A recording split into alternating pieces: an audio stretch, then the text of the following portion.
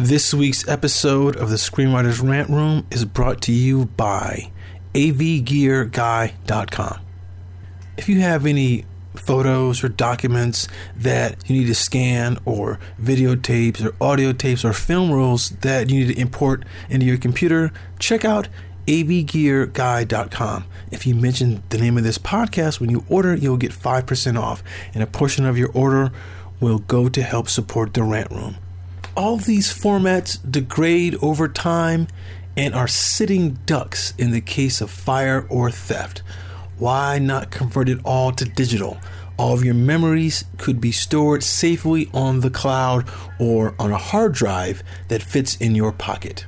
avgearguy.com has over 30 years of experience with all kinds of media, digital and analog, and they can accept orders from anywhere in the United States. Don't forget to mention the Screenwriters Rant Room and get 5% off your order.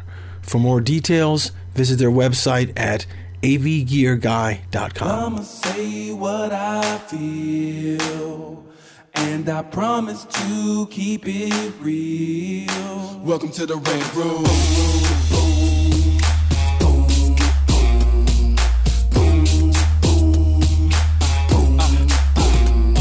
So you wanna be a rider? Well, you gotta be a rider till your fears are diminishing, the doubts are behind ya. It's hard to grind and the business got me stressed in the Rant Room. We let that shit up off our chest. You know the street nerd has got no time for no caca. Sass in class, yes, that's Mr. Bolakaja. Never have to guess when you're listening to Hilliard. He gon' bring more game than a shark playing billiards. It's all about the craft of screenwriting. It's exciting when you turn an outline into something enlightening. Your pen and words are like bullets in a gun. Write what you feel, say what you want.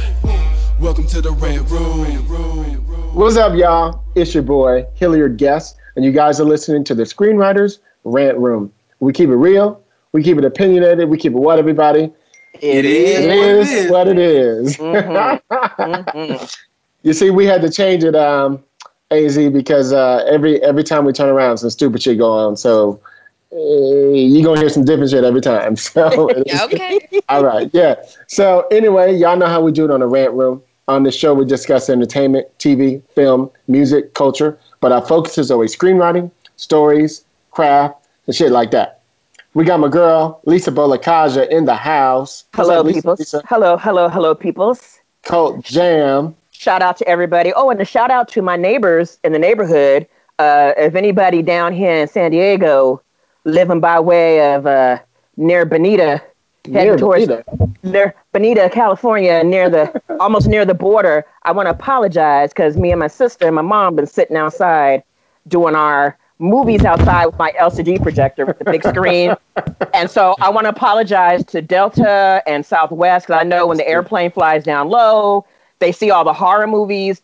To the homies that are driving up the top of the hill, when you're coming down the hill and you see all the blood and gore that's on the back of the screen, you're like, what the heck is happening? We've been doing outdoor movies and enjoying like classic horror movies.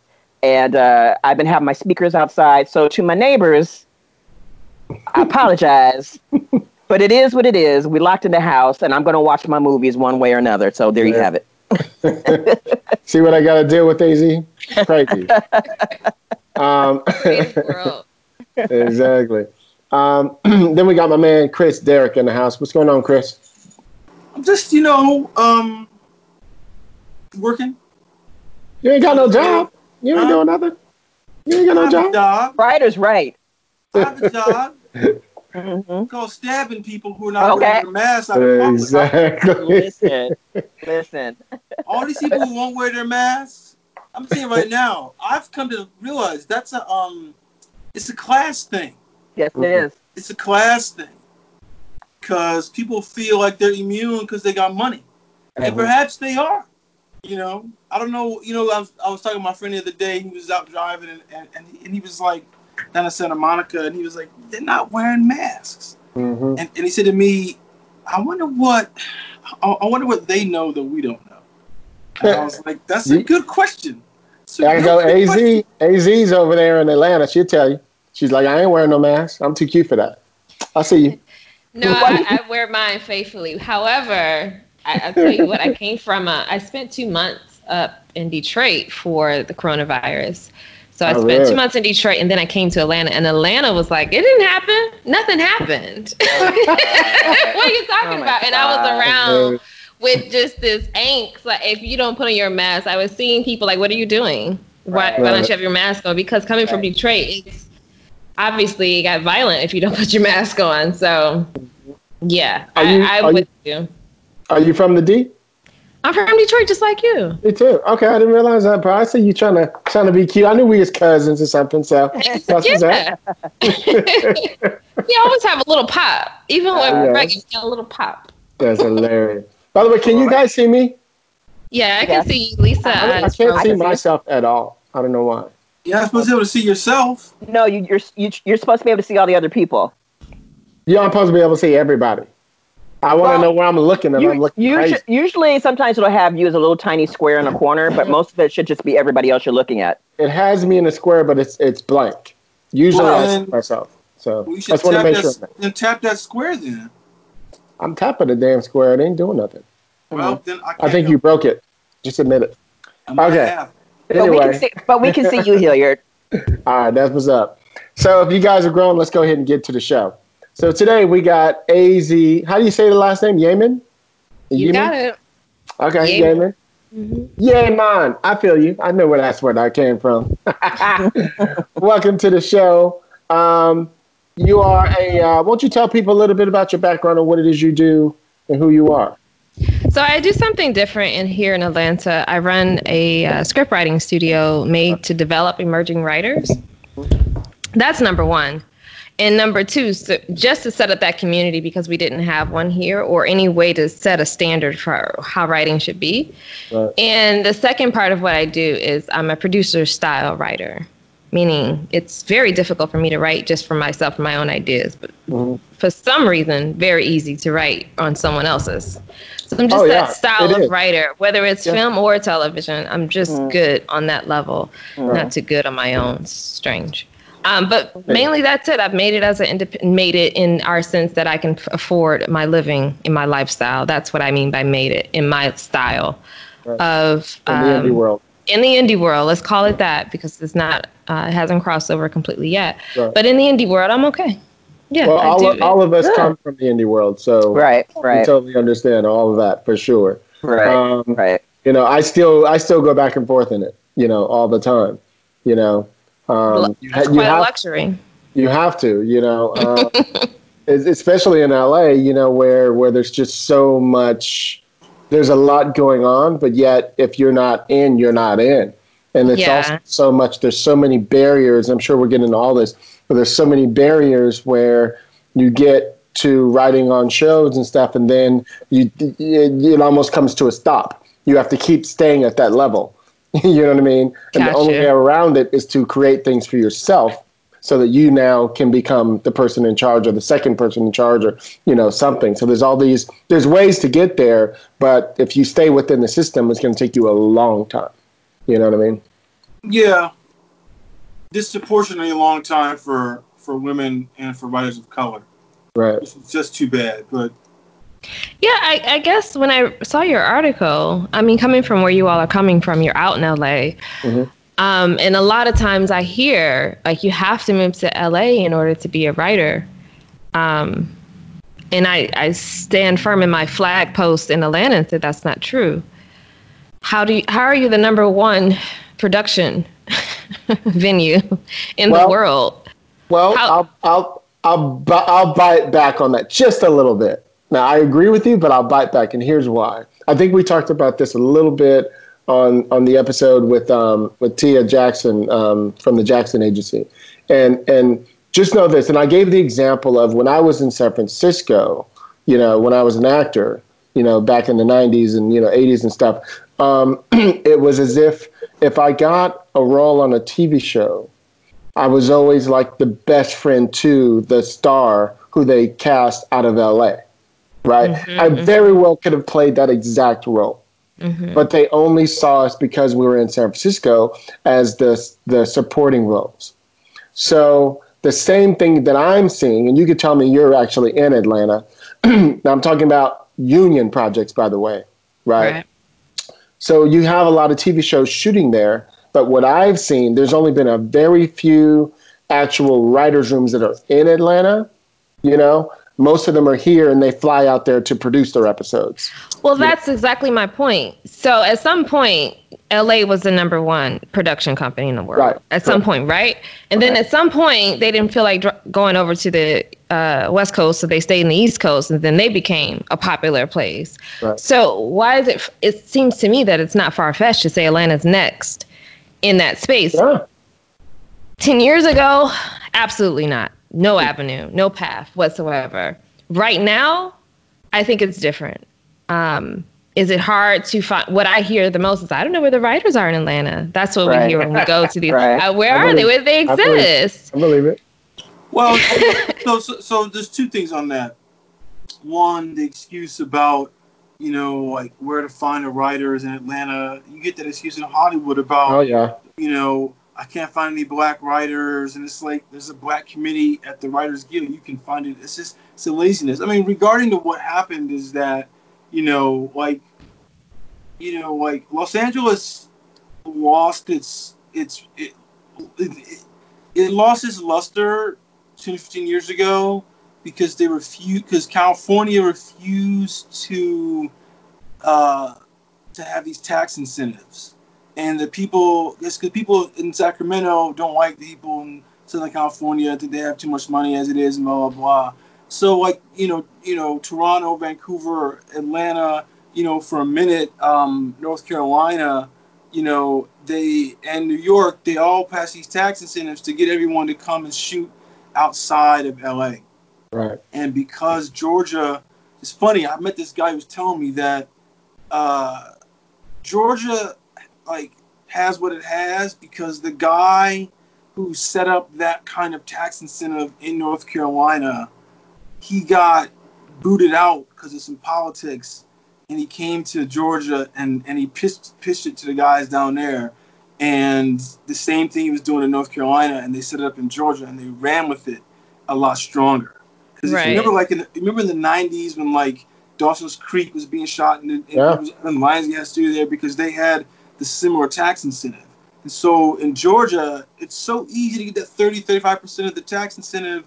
There's no reason not to shoot there. You see all sorts of shit shot there. I mean, they shot that. I mean, and they shot that movie called there's a movie that was set in LA in the 70s that Shane Black did, like The Wise Guys or something like that with Ryan Gosling and Russell Crowe. I can't remember what it was, but that movie was shot in Atlanta. They were like, we'll just double it. I mean, people know how to double anything anywhere. Well, if they could do Black Panther, exactly. Exactly. I think we can do anything. Exactly. And I feel like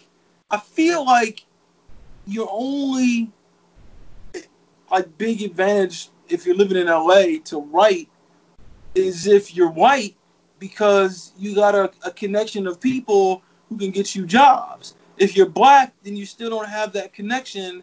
But I'm sure that in Atlanta, I mean, because I've been out there to shoot something, there's more people who are open to wanting to do the work, and they treat you the way the white people treat each other down there because there's just enough of them that it's that sense of this is how white people have it.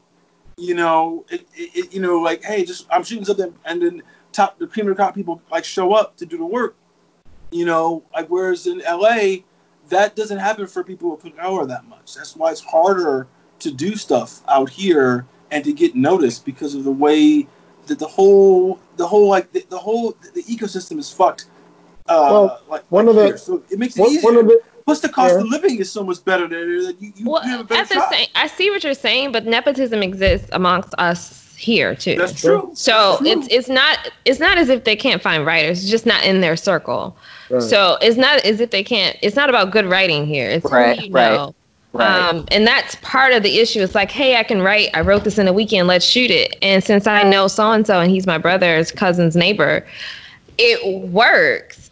So we still don't have that criteria, that barrier to get through to the gatekeepers here. We do have to run around the whole nation, to Utah, to LA, to New York, just to bring the work right back where you're going to film it in the first place. So that makes sense. That makes sense. Extremely frustrating because you do have a lot of black heads here as far as the big production companies. But yeah, getting into that writer space and trusting the work ethic of the writers here has been a challenge. And I get it.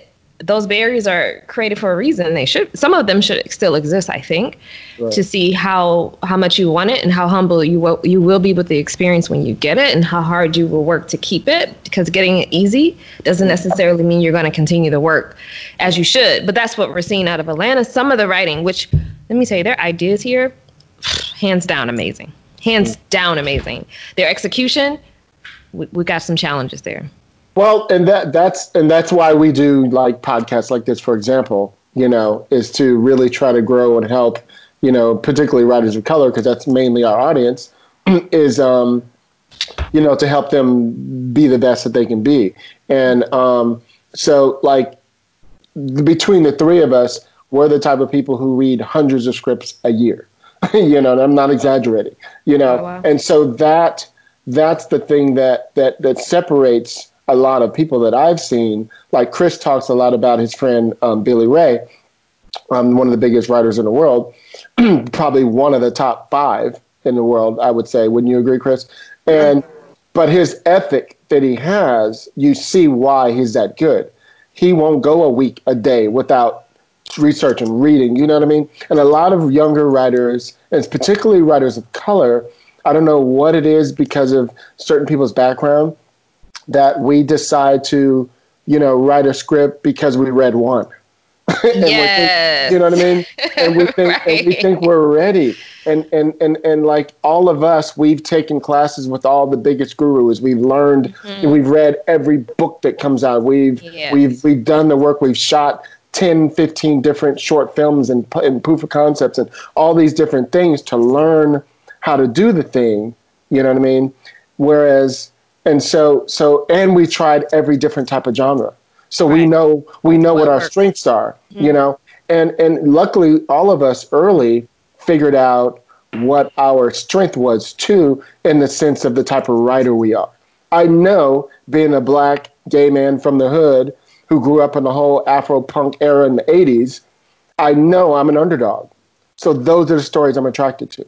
You know what I mean? So when I pitch myself and I sell myself that way. No matter what you are pitching to me, I could turn it around into an underdog story that works for me. You know what I mean? That's your vision, that you have a voice inside. Exactly. Yeah, I get. Did you say, Chris? I mean, your comment about the execution and the ideas. I mean, I think that an issue that happens in Hollywood is that people complain about what they see that gets made out of here. It's because people who have like mediocre ideas can execute them to perfection. Exactly. Right. And I mean, there's a lot of people out here that I read their stuff when they're young, and they got amazing ideas, but their execution is so bad that it's like, and it's. I mean, the thing that I was telling someone one time, it's about. I was telling a friend of mine who came out here from Atlanta. Well, he's from Cleveland, but he spent a lot of time in Atlanta as trying to be an actor, and then he came out here. And I was telling him about some people I think he should watch, and he's like, "Why should I watch them?" And I was like, "That shit looks easy, right?" He goes, "Yeah, of course, that's why I can do it." I was like, "No." Exactly. People who make it look easy, they're so good at it. That's why it looks easy. Exactly. And I feel that when people read scripts, it's something that they like, whatever it is, they read it and don't really like the thing that makes it easy. They can't even understand what it took to do the mechanics to do that on the writing. You know, my thing is this, especially for Black creatives, in any type of artistic endeavor that Black folk have always done, we've always gone through some type of apprenticeship. Basic stuff. Let's just say hip hop, for example. You don't come into a cipher thinking, I done rapped a couple of bars in my bathroom. I got this. You go listen to classics. You watch people. You work on it. You hone your craft. The same with gospel singers and singers in R&B. A lot of us in the old days used to come up to the church For a lot of us, when we're playing our sports, we practice, watch the great ones. Whether it is any type of creative endeavor we've done, we've always put in work. Why the heck do you think that we ever had Showtime at the Apollo? Black people's tradition foundationally is you go through the fire first, you hone that craft, and then you get to a point where we think that you can actually do the work. Right. When it comes to like TV and screenwriting and stuff like that, that disconnect doesn't seem to like, they don't seem that it works here too. Just because you read a script once or been to a couple movies and said, oh, I think I got this, that's not how it works. So if we can do the work and every other thing that we do creatively, I don't see how we don't make that same kind of conscious observation of, oh, I need to do the same thing with our writing. Because just like you said, Hilliard, the people who make shit look easy, if you go back and look to see how they got their start, they put in work. I mean, Michael Jordan, Kobe Bryant, all them fools that do sports and stuff, they practice and practice and practice. When you go home, they're still in the gym. They still in the gym. But here's the thing, though. So I hear what you're saying as far as like that practice, but this is the reason why it's not true, because for every point you've made, for writing and production, I can prove you wrong. Right. Because the proof is in the pudding, right? There's a whole $300 million studio that I can prove you wrong with. Right. Okay, so that's sitting right here in Atlanta. Yeah. So that's not it. They're always right. But there's these outliers. I can totally get YouTube's web series wrong and then be groomed for 3 years in the HBO incubator and get it right. Right. Well, because I met somebody in the right space. So that's not the case with what they see in the result. However, when I built this company to be that voice for emerging writers in Atlanta. Let's talk about it a little bit too.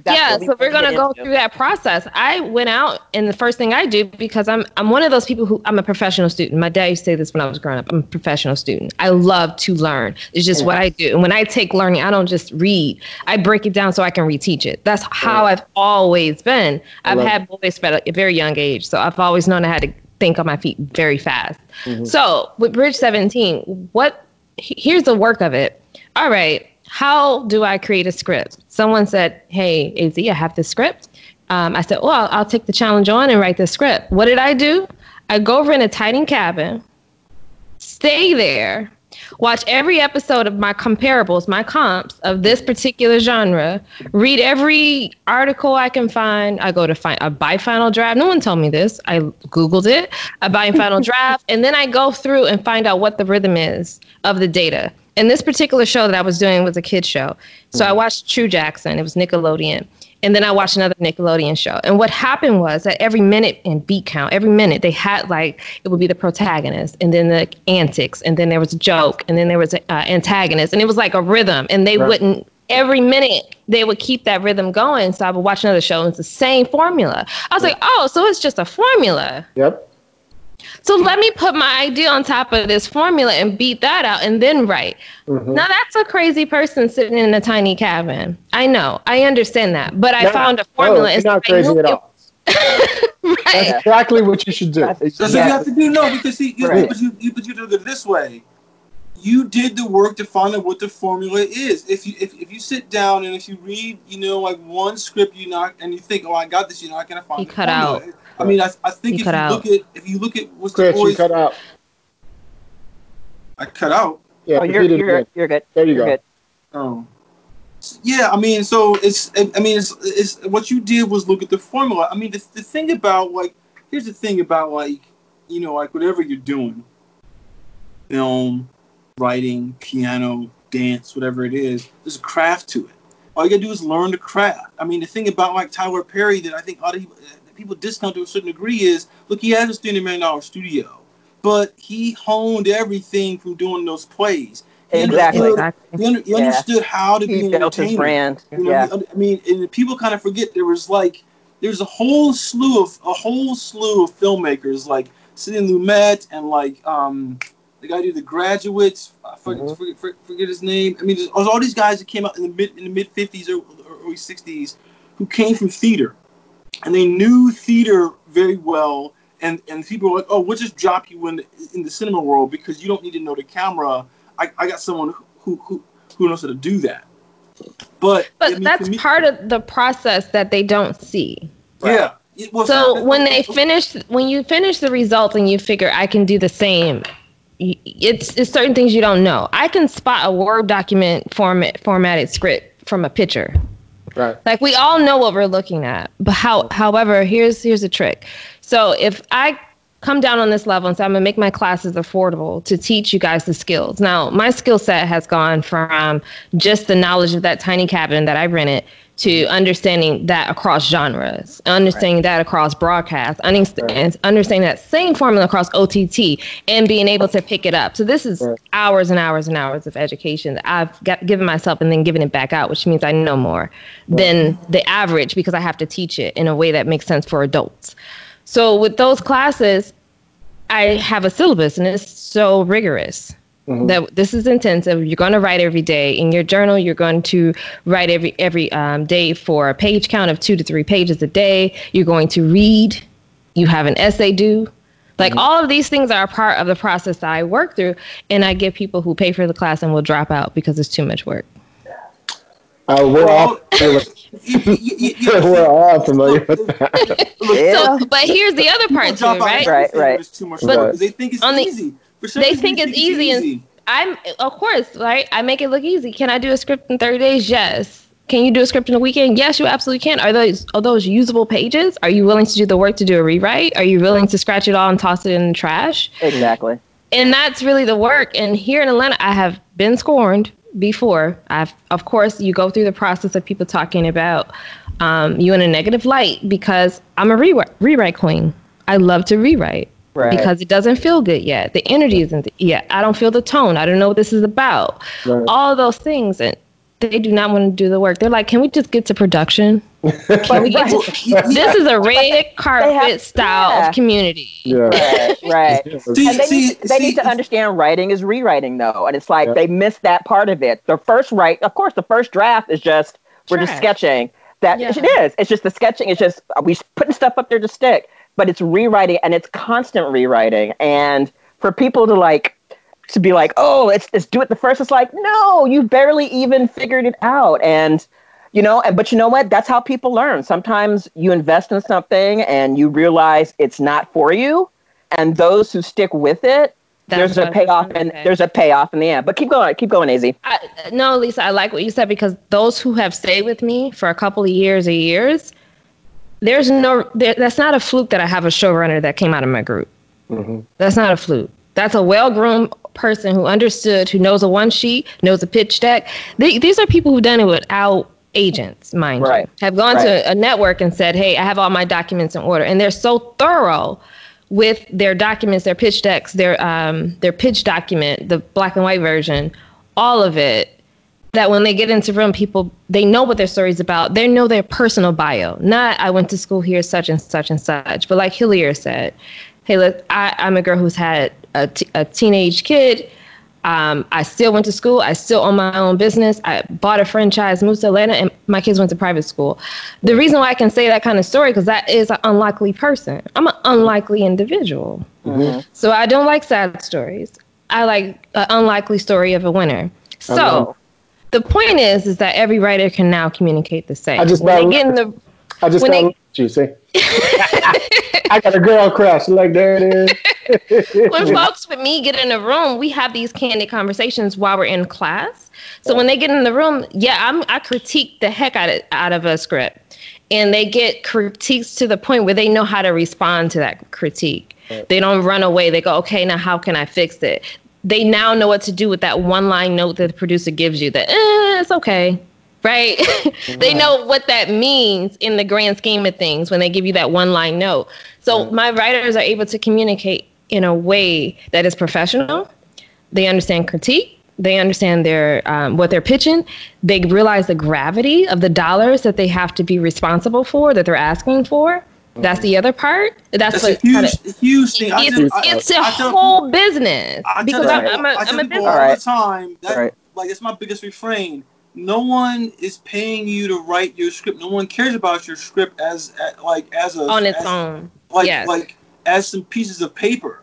It's like, are you trying to trigger a $40 to $50 to $100 million spend? And if that happens, are you comfortable being in charge of $100 million every year?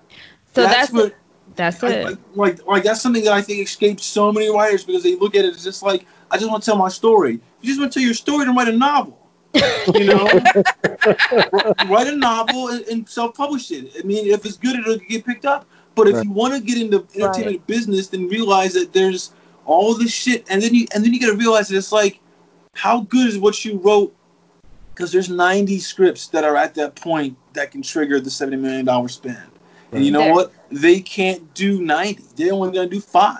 So how do you then get into that top 5%? You know, whatever it is. Because that's, you know, so there's all these other things you have to do. That's why you can never look at it as being easy. I mean, and I tell people all the time, like, the writing is not the writing is substantial, but at a certain degree, that's only 30% of it because everything else is more about what it is. And what you're saying is important too, like how to take a note. Because if someone takes a note the wrong way, then they get offended. I mean, the whole reason why like screenwriters are kind of like film people don't want them on the set because there's too much of a historical thing of they don't know how to take the notes right. You know, they take it too personally and they get upset because they're like, what I put on paper is gold. Yeah, but then it can stay on paper. But to bring it to life, we got to do different shit to bring it to life. And that means that you got to let go and be okay with that. And if you're not, then people are like, cool script, don't want to work with her. That's it. So that's that grooming process for them to understand the business of writing. So from that, we got a showrunner. From that, we have someone who just signed a very significant deal for their film. All of this is out of Bridge 17. 2 people who went into the first round of Sundance. That's no fluke. Right. Right. And I love the fact, it's kind of like, it reminds me of Sweet Honey in the Rock, that song, We Are the Ones We've Been Waiting For. The fact that you are in Atlanta, it's like, there's talent there. They just need someone like you to step in and be like, you know what, I'm going to take on this work to groom our people, to train them, to give them access to be able to tell those wonderful stories that are out there. Like everybody, the best writers aren't necessarily in LA or New York. They're, they could be in every state. Yeah. They just need access and, some support there to be able to hone their craft in a very safe space that they can work. And I think that, Bridge 17 is one of, my God. If I was living in Atlanta and I was a writer, I would be there like, what do I need to do to take the classes? What do I need to do to be there? And like you said, you're right there where Atlanta, it's going to be this growing hotbed. I'm surprised more people aren't going to Atlanta to film because I feel like that's the new spot. That's the new... No, there's so much production in Atlanta. That's for writers in terms of just writers. Like that's that's the hard part for writers is we haven't gotten that mandate yet. So there's a mandate to 35% you have to film here. There's a reason they have 35% exists because you have to film a certain portion in Atlanta and carry the piece. So those are mandates. But what I'm requesting from our powers that be is that they give that same mandate for writers, that you have to have so many productions or writers from Atlanta in the room. Agencies are not here. The only agent we have here that's a WGA is the Jackson Agency. Right. So we are when you call these boutiques and you call CAA and you call Circle of Confusion, you call these folks, they're like, yeah, we're not here in Atlanta. If I call CAA right now, they're a sports agency in Atlanta. Mm-hmm. Yeah. They do not have a literary department. So there's no avenue in. So who has to teach the avenue? All right. So since you're not going to do it for us, we understand that. That's fine. What we're going to do is be so well versed in writing, so well versed in story, so well versed in the business of it that you can't deny us. Right. So that's really the process of Bridge 17 is to take these folks without an agent. And I would love for them to have an agent. They just don't have a lot of options to get them from point A to point B. And it's now I can see the fruits of it. It's working. Like it's amazing to be the first writer's room for real in Atlanta. Right. There isn't a writer's room here that was an offshoot of Bridge 17. And I love that because it takes multiple personalities to get where we got to be. Right. Can you walk us through AZ? how things are working now that we're going through this pandemic. Can you kind of discuss that now?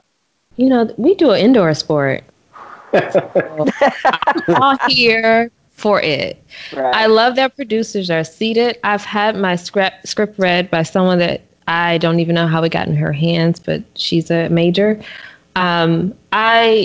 Everyone's sitting down planning. So they can do this another month. My work is getting done and it's getting read. So I'm excited. The classes are still going. Mm-hmm. Well, that's good to hear. That's good to hear. It's interesting you said about you don't know how your script got in somebody's hands. There was a tweet that was circling like earlier in the week about this article that Josh Olson wrote, who's the screenwriter for this movie. This thing with Viggo Mortensen. But like the article was called, I will not read your screenplay. Oh, I remember that. And I was kind of like, this is like a bullshit excuse to keep certain voices silenced, because this guy probably forgot that somebody read his screenplay when he was new and gave him his break to get in, and maybe he didn't know how he got it. The same way that you just said, well, I don't know how my script got read by someone major, but it is. But that means that somebody decided to take a chance on you, who and the big person doesn't know you, so they're investing their precious time on an unknown commodity. They're taking someone else's kind of like vouch for you, but they're still gonna go, yeah, but I don't know, it could be bad, and then they're reading it and they're loving it, and it's like that's kind of like the beauty of what I think what you're doing, it sounds like, is that you're getting everyone to get on the bandwagon, to know that those writers who've come out of Bridge 17, that's their stamp of approval. That people know that if they've gone through, if anyone has gone through Bridge 17, I know that I can trust to read that script because of the rigorous process of what it means just to go through it. Right, and that brand of Bridge 17 now has that clout behind it because you've got success stories behind it. So now it's like, for some people who probably didn't have faith in it before, didn't know anything about it, there's no writers in Atlanta. Now it's like, oh, this is the place to go to. But AZ, can you give us, like, for those people who are listening who probably in Georgia or anywhere close by where they can come and take the classes, can you take us briefly, like, what are the type of writing services and classes that you offer? So I do a film class on Monday. In that film class, in 5 weeks, which is each cycle, I do 3 cycles a year. And I'll break it. What's that? How many students you usually try to have in there? 12. I used to do 20. That's good. And that was ridiculous. Yeah, that was ridiculous. Lisa and I have done those big classes. They're not hard. good. Yeah, hard. So I moved it down. So we only do 12 folks in the classroom so that we can get real comfortable with each other in our stories. Mm-hmm. And we take them through small sects because here's the thing. Like, I used to do like, oh, okay, we're going to do character, subtext, and story development all in 5 weeks. And that's impossible. A person pulled me to the side. They're like, you're teaching a master class to babies. Like, you cannot do that. So now I break it up where it's themed. So right now we're in a subtext and dialogue cycle. And we go through your script. So you have to write and then you have to present, and we're correcting and doing those notes with you the whole time while you're learning subtext. You're learning what that means because a lot of writers that are new have no clue on, they think subtext is sarcasm for some reason. Like, that's part of our process. So that's Movie Monday is developing the story, understanding the emotional journey. And I have my own diagrams that I use and I've created that help adults be pragmatic in that sport of writing. And TV Tuesday. So TV Tuesday, obviously, we're in a box. So I tell writers the first day, we're going to build a box and you must stay inside of it. Okay. Oh, they don't like it. Oh, no. But I know where you're going with that. You're saying you must learn the rules before you can break them. Yes, and TV is a box. There's no way in the world I'm going to turn on Seinfeld and expect to see Roseanne. I'm just interested in the box that was created. I trust the box. I'm happy in the box. So that's TV. I just need multiple ways to explore this box. That's it. How many ways can you wrap it? Right. So that's kind of what we talk about. I mean, I'm not going to go through my whole diagram, but we really do say, what's the baseline of your show? Meaning not, what's it about? It's about a girl that, tries to get a job and she's broke. No, that's not what it's about. What's the baseline? Oh, she's dealing with abandonment issues. Okay, now offshoot that to make sure all your characters connect to that one baseline. Right. And that's how we build our box. So, I mean, that's a quick 30-second example, but that's part of TV. And I have to do it separately because the stories are told very differently. One is in a whole emotional journey where you're expecting change, and the other one you're expecting no change. Right. Just exploration. That's it. Exactly. I mean, look, that's the thing that I think a lot of people get confused about the two mediums. I mean, it's like movies just are designed to do something different. They're just designed to do something different, and I kind of feel like movies are just kind of like what we have been doing historically since we've been telling stories to each other, because I don't know how, this is, for example, if, like if I'm in the Serengeti, I'm not telling the story of the lion hunt too many different ways. I'm just telling you like one version, like, hey, don't get eaten and come back and tell us the story, because it's kind of like, that's what it is. And TV, I think people revolt against the box you're saying because they think it's easy, and they also jump around through so many episodes and so many different shows, and they don't sit down and say, if you were to do 100 hours of this, which doesn't happen anymore, we say you to do 40 hours or something, there has to be like parameters to that, or people can't, they won't be able to recognize it from season to season to season, and there are some shows that break that, which is interesting, but it's rare, and those are the ones that people talk about because it's kind of like, and not saying those are the best, but they talk about them because they are such a different kind of exploration of what the medium is trying to do. But I get it. I mean, like, people have a hard time wanting. It's like, I think one of the issues about writing in general is because everyone writes, to communicate, since they're like 5, they think that's all that the entertainment writing really is, and it's not. It's like you said. I mean, like I tell people all the time, when you tell me about your movie, don't tell me the plot.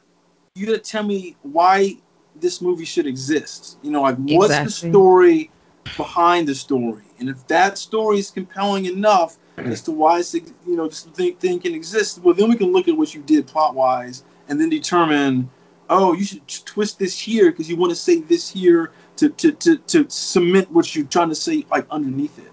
But that's something that requires... The baseline. The baseline, That's such a full understanding of a movie. Like, you just can't watch a movie one time and say, I got it! I know what this is trying to do!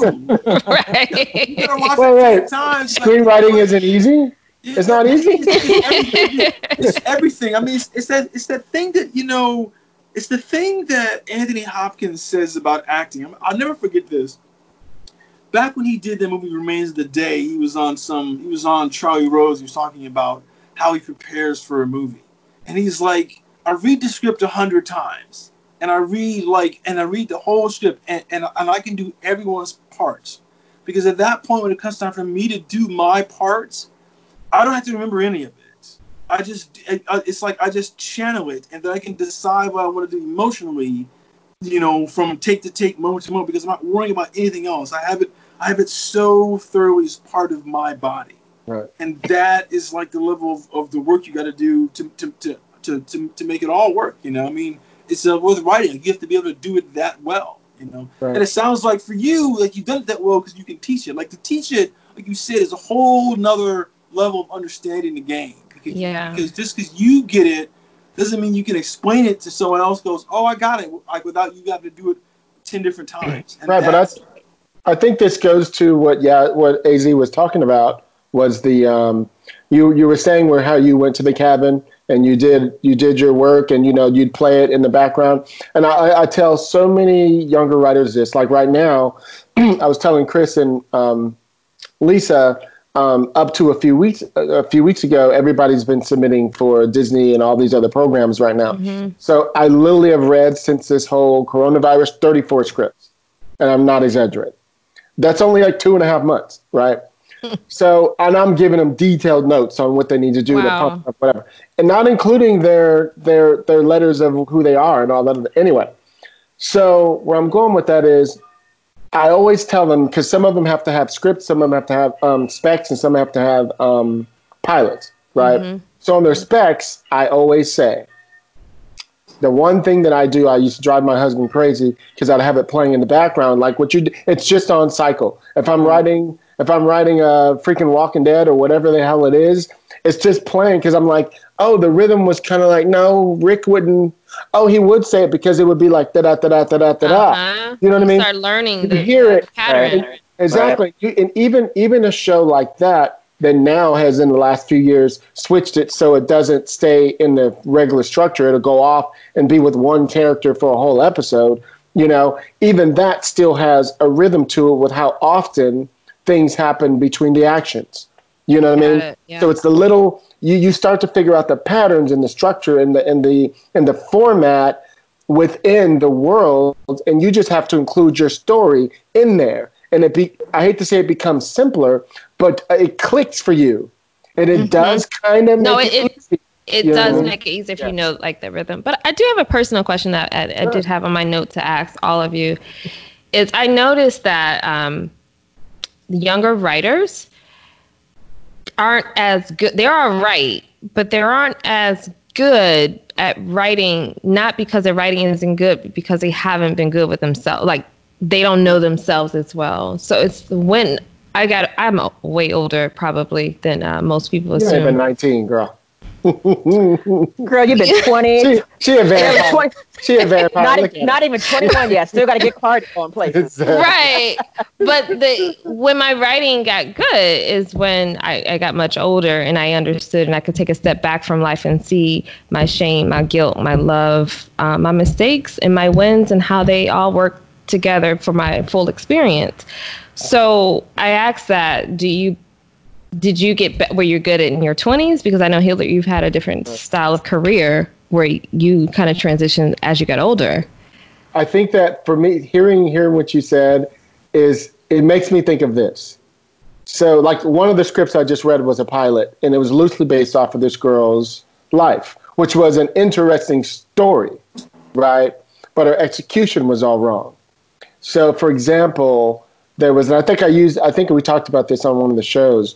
I was saying that there's this moment where, and I'm not giving it away because nobody knows who she is, but there's this moment where there's two sisters and they're talking about something that happened with the father, right?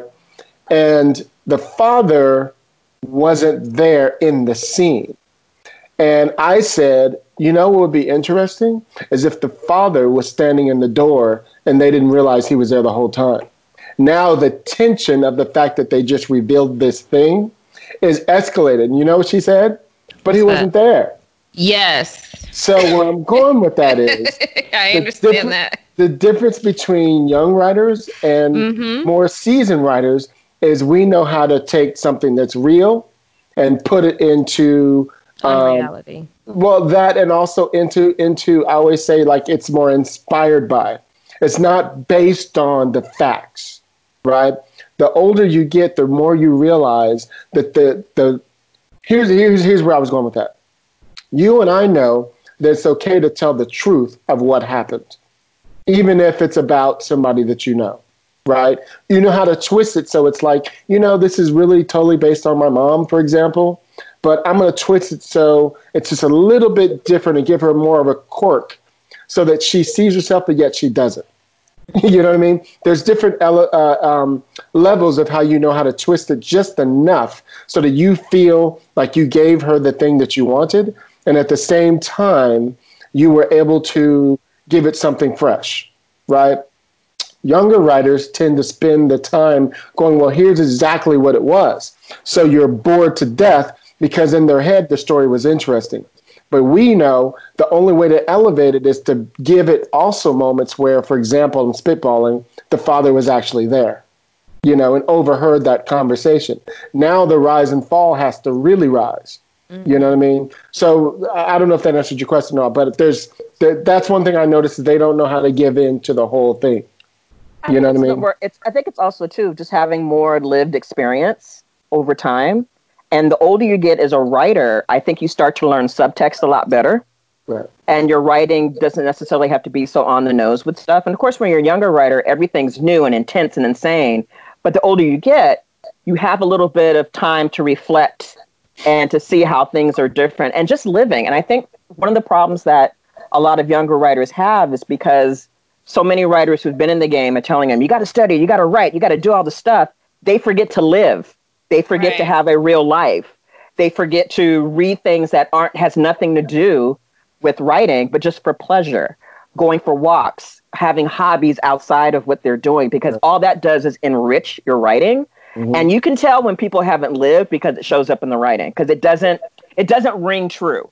Like it doesn't have the nuance. Right. It has it doesn't have that nuance. It doesn't have, there's just something that's lacking. It doesn't mean that it's not executed well, not formatted properly, and has all the beats and plot lines that you would normally have because they followed the quote unquote formula.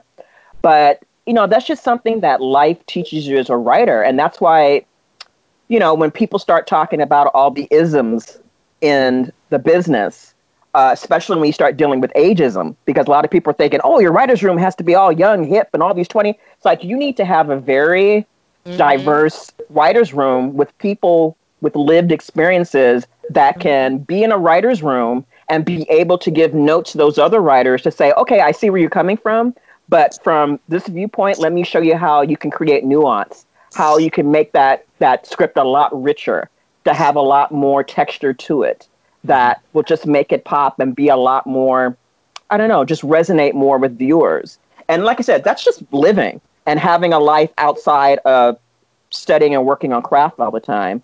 And while it's on my brain right now, AZ, can you just tell me, I mean, a lot of us right now, and a lot of our listeners are working in the indie space and, you know, with their writing, with their directing. So as you as an indie creator, I mean, what are the good and bad? What's the pros and cons of working in the indie field?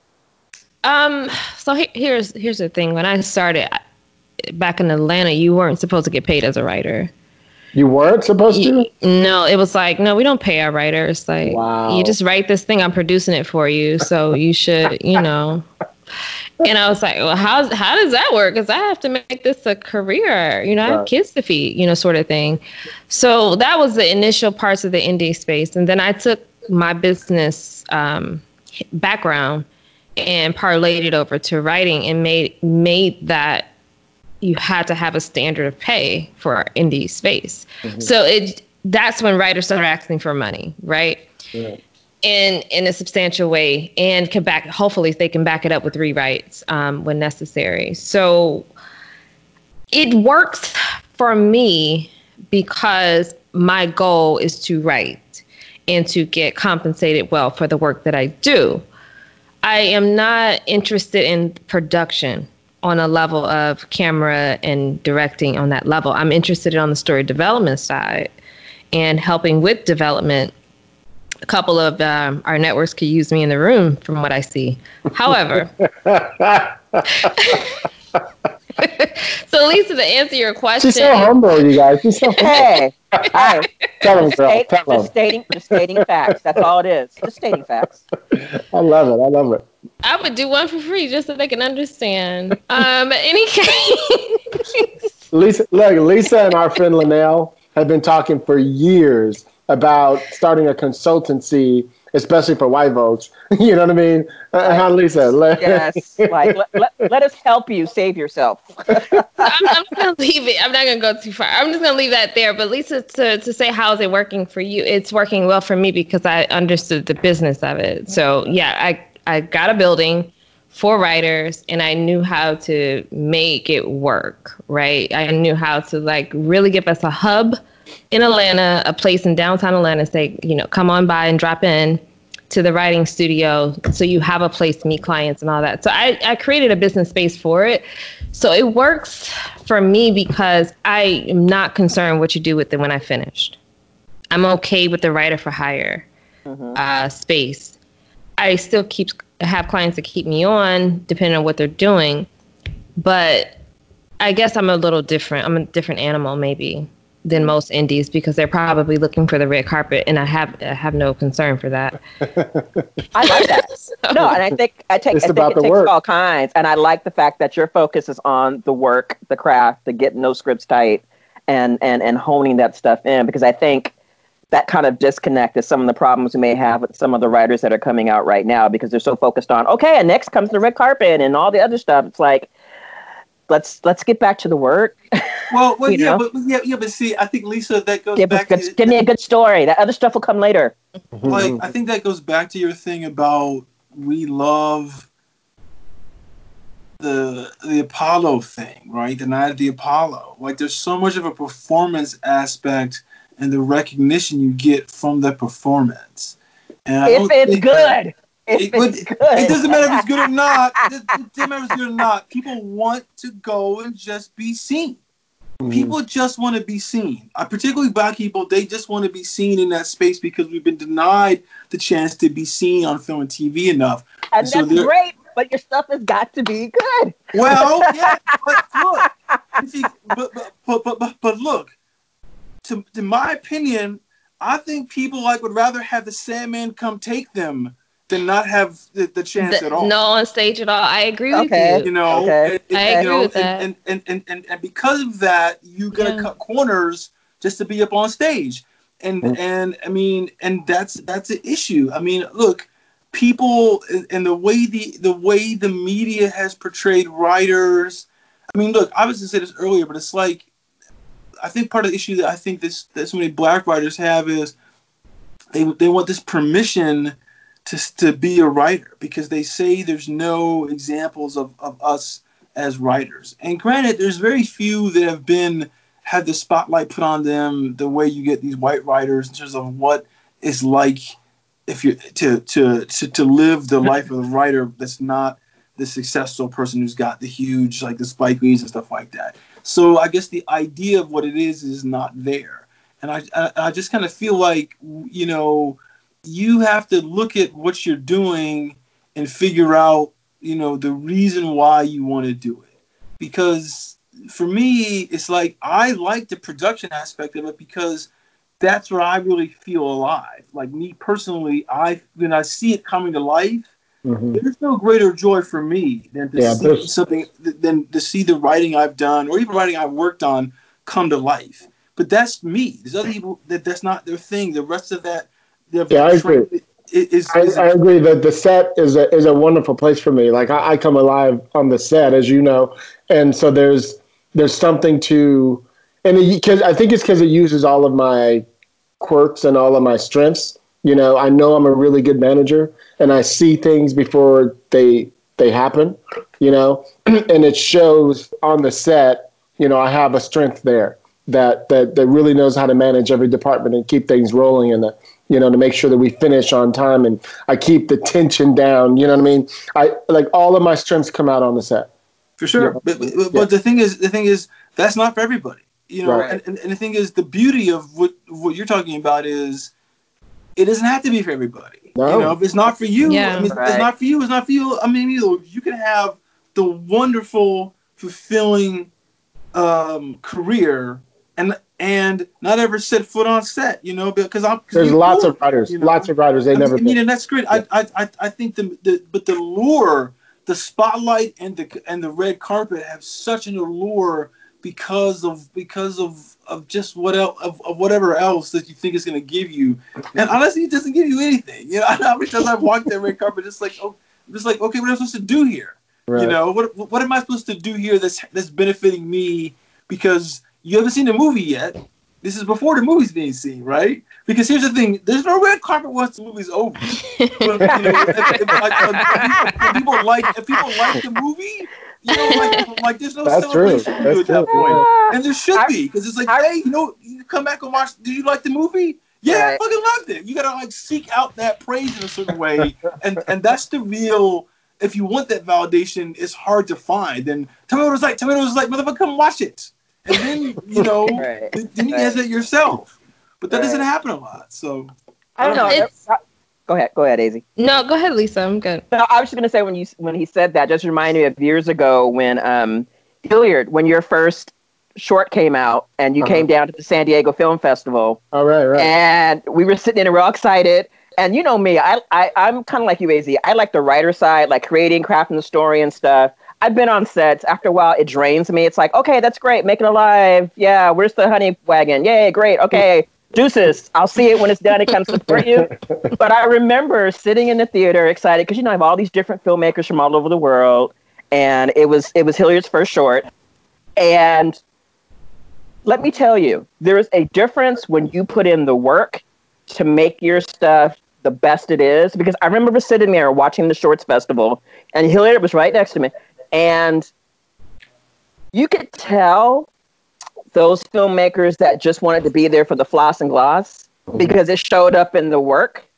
And the moment that Hilliard's film came on. You mean my critically acclaimed film? Yes. Throw it in, Hilliard.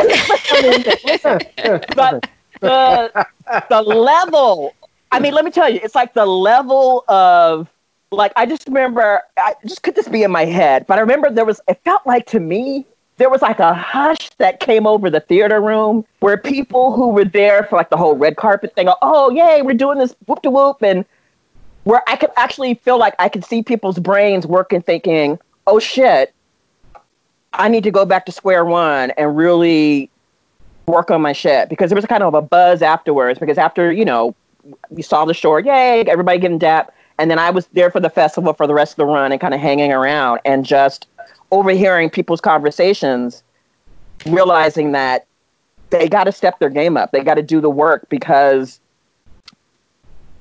the people who were flossing and glossing like, yay, like people really weren't buzzing about their stuff because it wasn't there. But I just remember people were talking about Hilliard's film and I'm just sitting in the background like, that's my friend, but, just being quiet, like, okay. And it really set into stone for me. It's like, it really is about putting out the best work that you can and putting in the hours and making sure you put together the crew because honestly, once it gets up on the film and it's on the screen, that's your presentation to the world. And for a lot of us, unfortunately, it's just that one shot. And let me tell you, watching Hilliard's compared to some of the other shorts that came through there, it really cemented for me. It's like when you come out here, you need to come out here ready to body people left and right. Like you can't. And you gotta think outside the box. Exactly. You know what I mean? Exactly. People just give you generic ideas, like they didn't spend any time trying to figure it out. And you gotta have a spin. You gotta have a twist at the end. You gotta have, you know what I mean? All that. And it was just such a professional level, And I remember when you were working on that, there were things behind the scenes that, like, I think you lost the location, stuff that you needed. And I remember the stress you were under. And I was like, oh, Jesus, I don't want to go on set at all. I just want to go and see it. Like, Hilliard, just tell me when it's there. Because I remember the stress of you trying to get it together. And a lot of times in indie filmmaking, sometimes those disasters are blessings in disguise. Because afterwards, you ended up getting something that was even probably better than what you expected to get from originally. Right. And that's where something happened on the set. AZ, where, and Chris knows this. Something happened on the set. We lost our location. When it all finally came back, the person who gave me the location, who was going to charge me $5,000 for that huge location, ended up giving it to me for free. And then the subway train that we had to rent, he actually brought one of his own guys to go get the train and bring it to the location. So he saved me about $8,000, right? Wow. So what I learned was, and I tell Chris all this all the time, every time there's a fire, ever since then, 10 years ago, my first little short film, now I make movies, ever since then, I am very calm because I've learned that every mistake, we end up figuring it out and it's going to be the film that we wanted anyway. You know what I mean? So I always keep chill about it all the time because I'm like, wait a minute, I was all stressing and tripping out about this thing, and actually this was even better in the end. You know what I mean? So I've learned to be really chill. I think those indie skills will parlay and work really well when people start working over into the bigger commercial, the bigger things, because you've got a skill set that, like you said, once you know how to work the ins and outs indie and knowing how to do things and make do with what you can, I think it just makes you a better filmmaker and a better artist in terms of working with bigger budgets and more commercial product, because you've kind of got that indie grit, you know. And a lot of the masters that, you know, a lot of the people that we admire in terms of their really huge film careers, they all started pretty much like a lot of the people that I adore, they come from that indie background. You know what I mean? Well, so there's two things. I'll say two things on that could be interesting. I mean, look, especially the writers. I made a lot of short films in Los Angeles, like under less than ideal conditions, I'll say. And I remember I went to Savannah last year to Director Shadow on this Hulu show. And, you know, it was the first time I had been on a set for a pro set for that extended amount of time. You know, I was there for a whole week, whereas I've been on a lot of movie sets for like a day or two, and and movies, they move so much slower, you know, because for a lot of reasons. But, you know, I remember being down there and watching that crew work, and I was like, the baptism of fire that I went through to learn my skill set. Mm-hmm. When you see a team that can work so as a machine, I would say with a machine to crew, they can work so fast and they can work so well that there's so little pressure. And even if there are problems, there's enough people around to kind of like solve that before. It was such a, it was heartbreaking to me. I was like, God, like, you know, the problems you have doing indie films are, you know, can shorten your lifespan.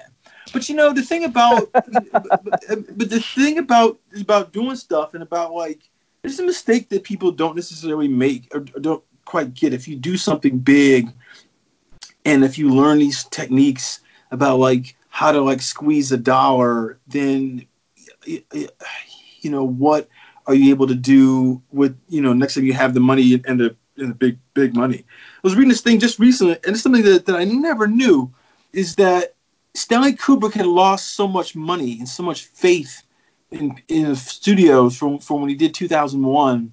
Mm-hmm. Then when he went to do Clockwork Orange, he had to do it on a very microscopic budget, and he almost had to do it like he hadn't made a movie before, because he had to like convince everyone that I still know how to make a movie, I still can do it on time, and I can do it quickly. Because he spent 4 years doing 2001, and you look at his filmography before that, he's doing a movie every year.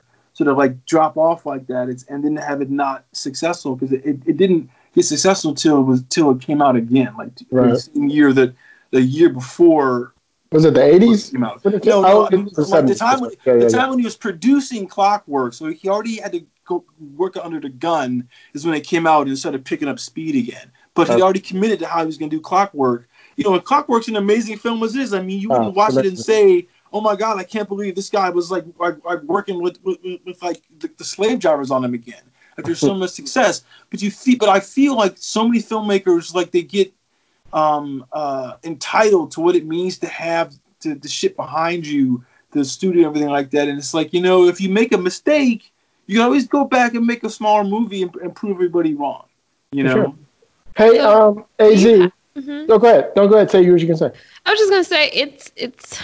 I'm a big advocate of I can just be a writer and not have to be on a short, you know, do a whole bunch of short. That doesn't mean I'm not spending money on my craft. So I always wonder, is that the only avenue? Because the first thing people say is, "What have you done?" I'm like, "Oh, I can send you over the work." Right. So it's just a question of, is that even... I think the problem, AZ, is we're in a time where so many of us we all have access to actually make product now. So it's expected of you to make a product. And it's also, you're sometimes judged by the fact, and I've been guilty of doing it myself, when I talk to a writer and they have all these projects, I'm like, girl, dude, whatever the fuck, why haven't you shot this damn thing? You know what I mean? You sit and wait for Hollywood to do it for you. What are you waiting for? We could shoot this right now if we get rid of that location, you know, and change it to this thing in the backyard. Boom. All we have to do is, you know what I mean? Because what we found is most people today, our attention spans are so short because we're looking at everything like this now, that you are so much better off.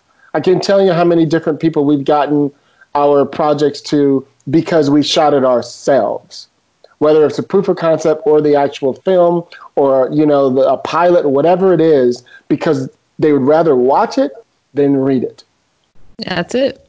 It's the truth. And so no matter who they are on whatever level they are, as much as we all love to read, if you send me something that I could watch, I'm probably going to watch it first because we're all busy, So to really answer your question, yes, you can be just a writer. It's going to be a lot harder for you because the expectation is going to be, this is all you do, Everybody else is a hyphenate. What do you mean? Right. But you can say I write and I teach. I'm an instructor, whatever it is. You know what I mean?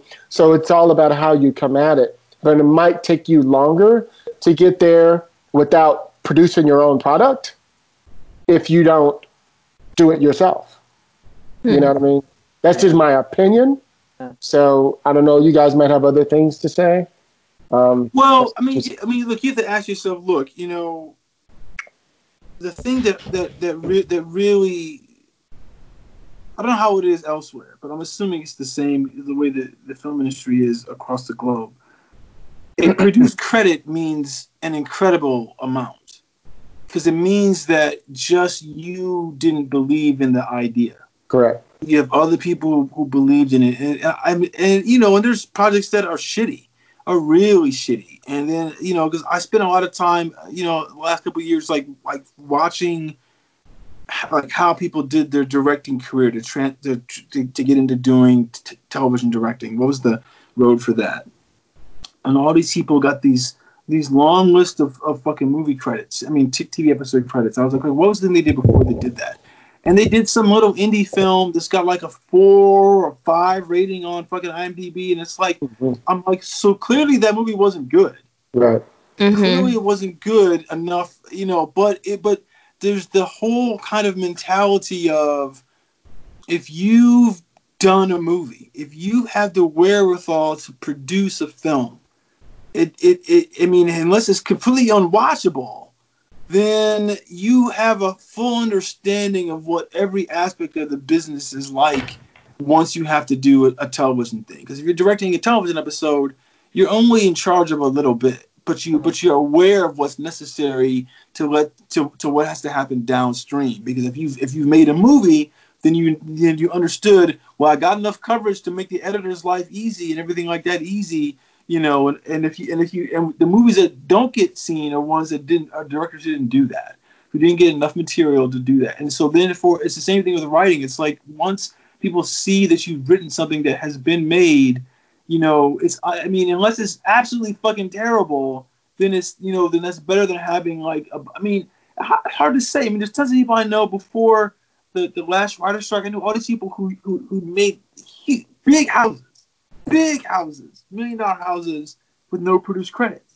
Because there's this whole thing about you come in and rewrite people's stuff and get it to the point where it could get made, but it wasn't enough to get your name on the script. But that's kind of like changed in the movie business because of the way the movie industry is contracted. And in television, it's like television is a harder game to get something made, to get on staff, and everything because of how it works. It's like it's hard to get shows on the air. I mean, there's so many being made, and to be able to have people trust you to put you on a staff is a whole different thing. I mean, I was telling you like earlier in the year, I was like, it's actually easier to raise money to do an indie film than it is to get on staff on a TV. It's true. It really is. And but here's the thing: if you had here's why. Let me interrupt you. You know why? It's because you only need one investor to give you the money. To get on a TV show, you need the showrunner, the EPs, the studio, the network, and everybody to agree that for you to be on the show. Yeah, it's a huge thing. It's way harder. But the thing is, but if you had that movie credit, then then it's way easy to get on shows. Shit, if you have that movie credit, you can go like pitch shows. I was wondering like how the Duffer Brothers got Stranger Things. I was like, what did they do before? Mm-hmm. And it was like, they had one produced movie credit. They went straight to video, but they got that done, and it was enough for people to stay in town, you know, they had an agent, blah, blah, blah, but they were like, but you know what, you got something done, which means that you have the wherewithal to deal with all the bullshit. Because you don't know, I'm not saying you, but the public doesn't know how many movies are sitting unfinished. Right. There's so many that are it's insane. AZ, I have a question for you. Sorry to interrupt, Chris. No. Are most of the things you write TV or film or both? Both. So since December, and let me see, December to now, I've written 5 projects. Mm-hmm. I'm writing one right now. That one is TV. So probably 3 of those. Yeah, 3 TV and 2 film. Okay, because I've talked about this a lot. Writers, and I don't work for them. None of us do. But I always tell everybody, and I know you probably have heard this before too, that, I mean, if I was a young writer and I had a feature script, I would post it on the blacklist, you know, and you have to get 2 coverages. You need like an 8 or higher. And if you do, you'll be surprised how many people are hitting you.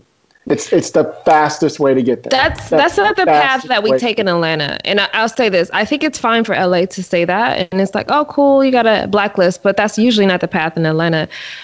From where I sit, when I do a script, I don't do it without the attachment. So chances are they've got a connection with a studio who's looking for this script, who's already bought it or at least interested on the lookbook. So I get calls regularly like, hey, do you have any $3 to $5 million films? Do you have any TV shows over there? So it's a little different for us. And we're not on the ABC kind of path. Yeah, here. I'm talking about the spec script. Yeah, not the thing that you're hired to write. I don't do spec. So I don't do spec, and I don't write for myself. I know that's strange. So I write because I'm hired to write. And it's like we have this idea. We have the so-and-so OTT network looking at it, and we just need a proper script that's properly formatted to get it through. Okay, can you do a whole season, or can you just do this pilot? Blah. And then I send that off, and I'm working with the producer to get that off. And it's already most of the time either in the works. So it's just a little different for us in Atlanta to, find the blacklist, which many of my writers have been on the blacklist and had an 8 or better, and it just went nowhere for them. So I took the other approach, well, give me the producer who already has the deal, and I'll write for them. So that's the level that I go for. I don't go for I'm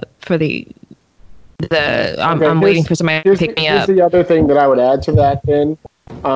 If any of your people have an 8, or higher, then Lena Waithe has offered that she will automatically read you and take you in if you have an 8 or higher. I've heard that. They have it. We've been there. Okay. For some of them, that makes sense. For some of them, that doesn't. And I've had writers who said no to that offer. So it's all perspective of how they want to move in their career. Like, that's true. That's very true. I mean, because like to me, it's kind of like you got to ask yourself, what do you want? You know, like, do you want to show on like Netflix? Do you want to show here? Do you want to make a movie? If you want to make a movie, what kind of movie do you want to make? You know, and you have to kind of very much focus on what it is. I mean, if people are coming to you and saying, hey, we got an idea, can you write something for me? I mean, if those things are, here's my question to you is, are they giving you credit on the script, and are those projects getting made? If those projects are getting made and then you're getting credit on the script, I would turn around and say, look, I want the deal as close as possible to the Writers Guild deal.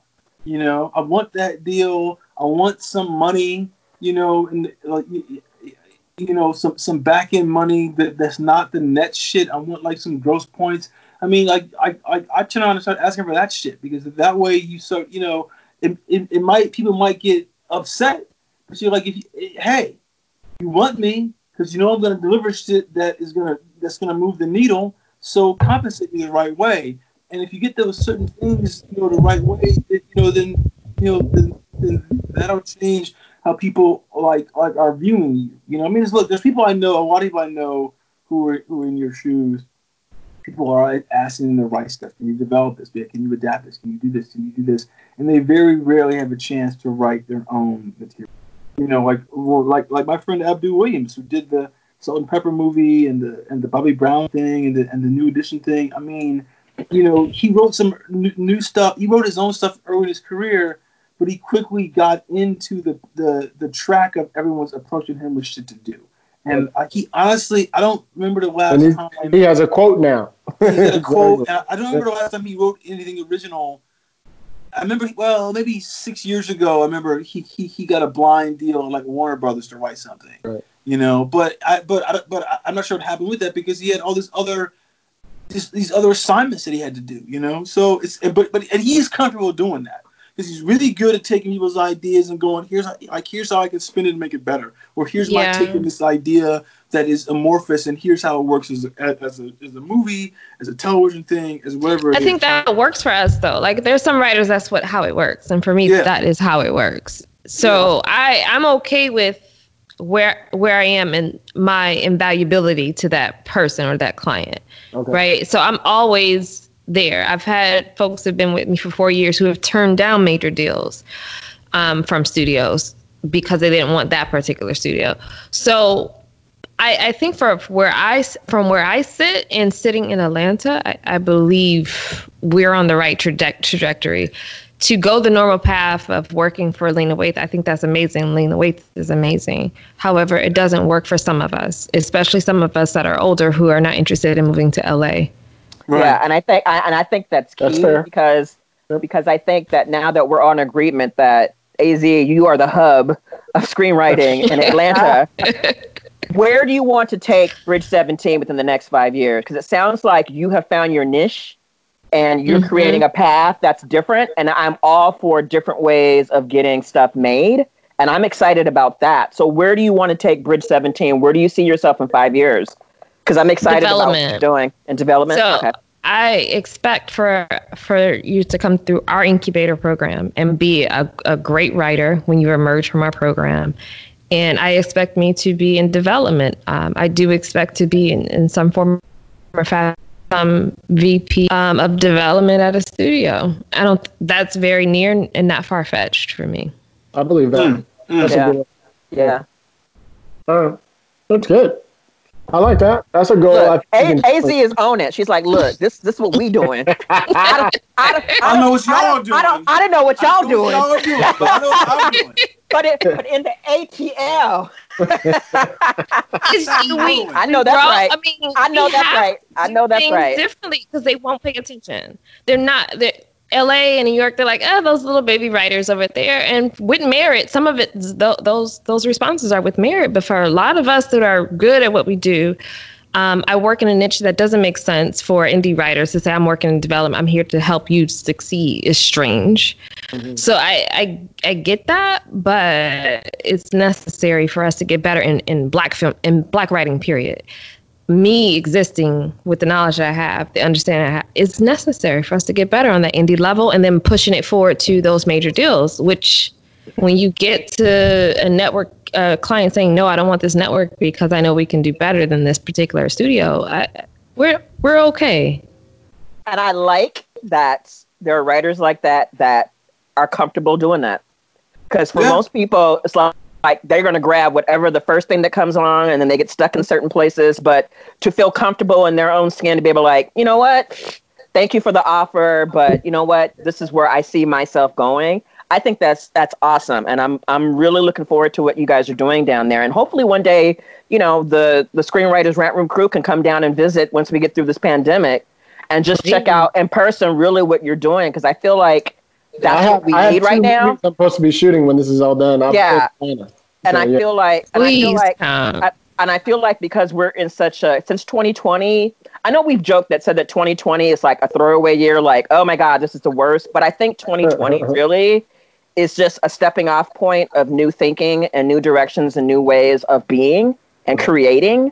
And I think, you know, Bridge 17 is that step in that trajectory, you know, and I'm really pleased. And I want to keep, you know, thank God Tiana Jackson told us about you and gave that shout out in our last podcast because now our listeners, shout out to Tiana for that. And our listeners know you exist, especially those who are down there in Georgia, you know. Yeah, I really appreciate it. Tiana's been amazing. It's been a whole crew of folks that have been really backing Bridge 17, which is why we exist the way we do and the knowledge we have. We wouldn't have our knowledge without our members or producers from major studios coming in. So let me give you this little bit that you need for your writers. That's how we've gotten where we are. Okay. So Tiana, I'm about to call it Tiana. Forgive me. So AZ, shut up, girl. How can we help you from Hollywood? What do you need from us? What I need specifically is what I need to know what we're missing, what we can do better. That's always, we're in for the betterment. 1, 2, we need access. I need a path that is true and clear, for our writers. Mm-hmm.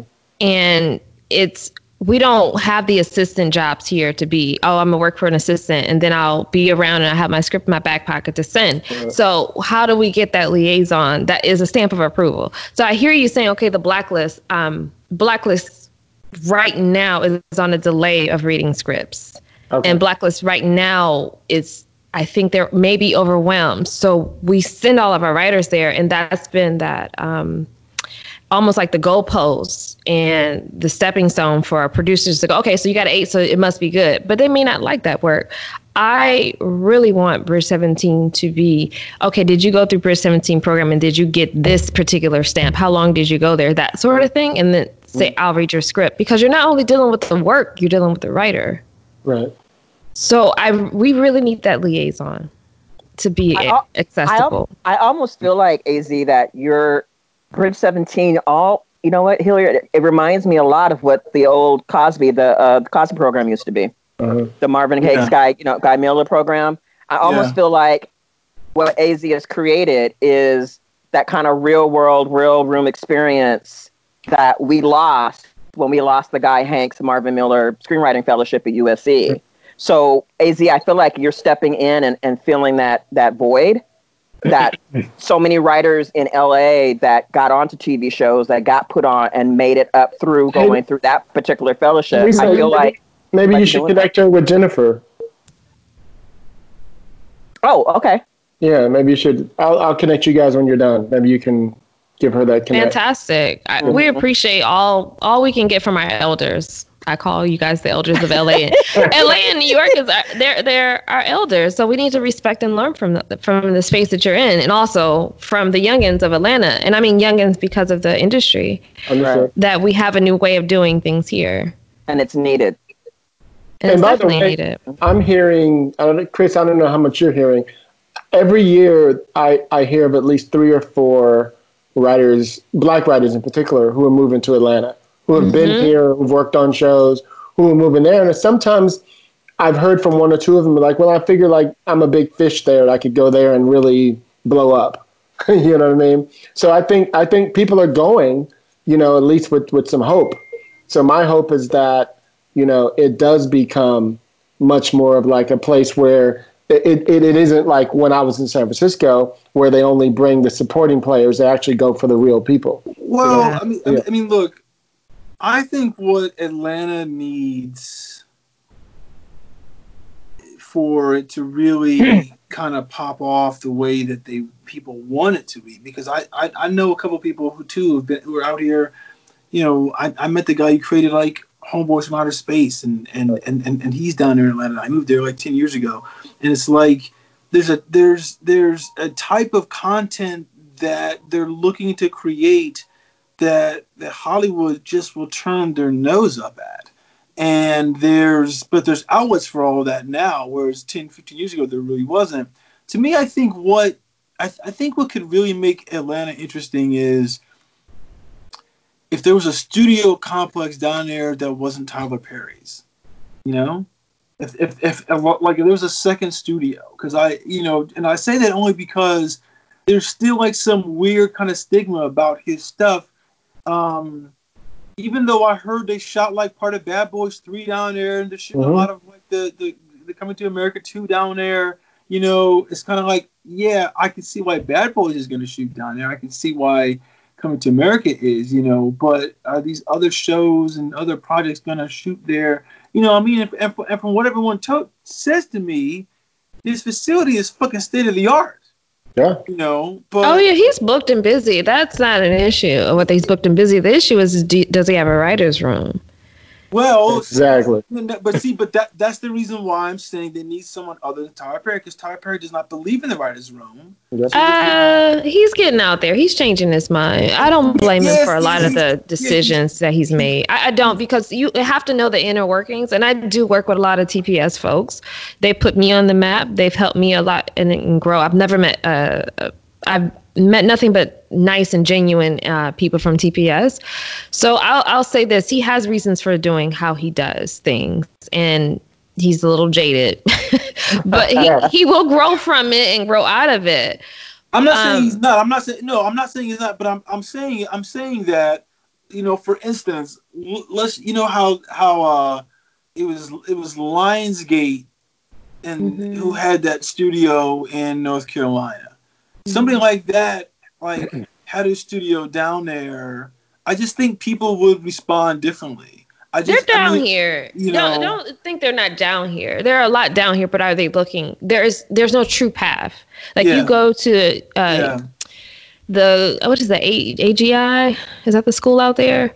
AIG? I forget the school that's popular with screenwriters in LA, but you go there and it's incubators, but we really don't have that hub. So it's we don't necessarily AFI. Thank you. Yeah. But we don't. We have to get that hub of there are writers here, and I know where to find them, and then they're quality writers here. Not that they have a good idea, but where we are lacking from our LA brothers and sisters is first respect, second patience, and third access. Exactly. Say it one more time. Say it one more again. Say it one more again. One more again for the kids. Say it one more again. So what I'm saying, like, we need help with that. We need help with your respect. We need help with your patience, and we need help with your access. I don't know what it is that we get a stigma for Atlanta writers, Atlanta actors, all of that. I don't know what that stigma is. I'll tell you what it is. No, I'll tell you what it is. I mean, look. I mean, and here's the thing. It's kind of what I was saying earlier. It's like, look, I had a whole view of what it was like before I went down there 3 years ago to shoot something, and then again like about a year ago. It's that, you know, there were so many writers who went down there who worked on one of those Tyler Perry's first two shows, who were WGA writers, and when they came back, they scorched the earth with his name.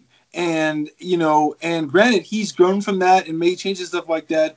But I don't think that because he wasn't even union back then. So you know, sure. I mean, but I think that stigma hasn't been removed yet. True. And there needs to be some kind of I hear you, Chris. I hear you now. And, I think I hear you better now. I understand what you're saying. That is so true.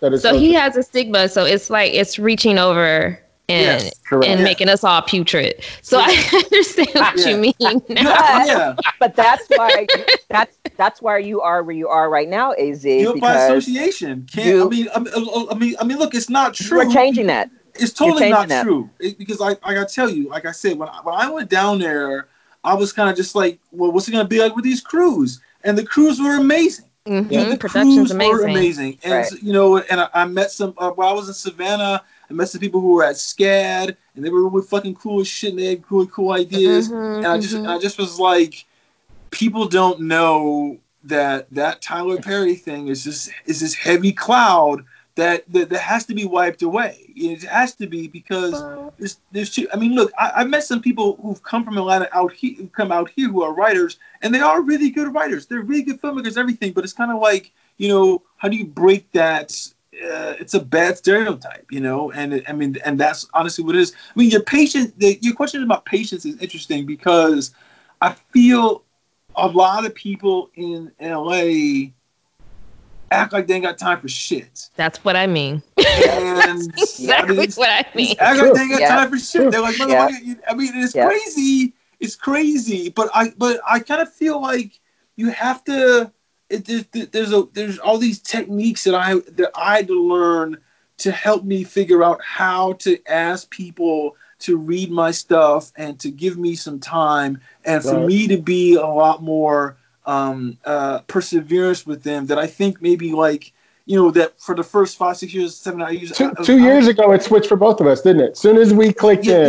Yeah. It's exactly. I think there's like just the other day, someone texted me and was like, "Hey, good friend of mine. Hey, I got a script. Can you read? Blah blah blah." And I was like, dude, I can't.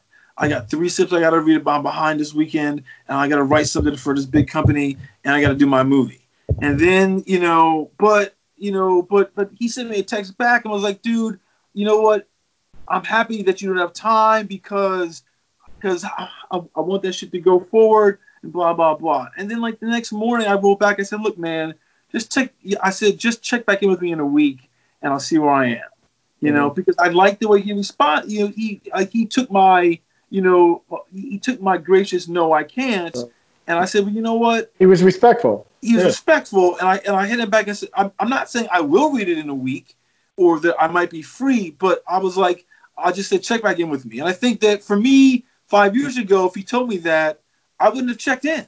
I'd have been like, well, he doesn't have time, But I feel that, like, people have time if you find ways to circumvent this shit. Like, I was talking with somebody 2 weeks ago, and I said, I had to call this big-ass producer back, and I was like, I've already called him one time.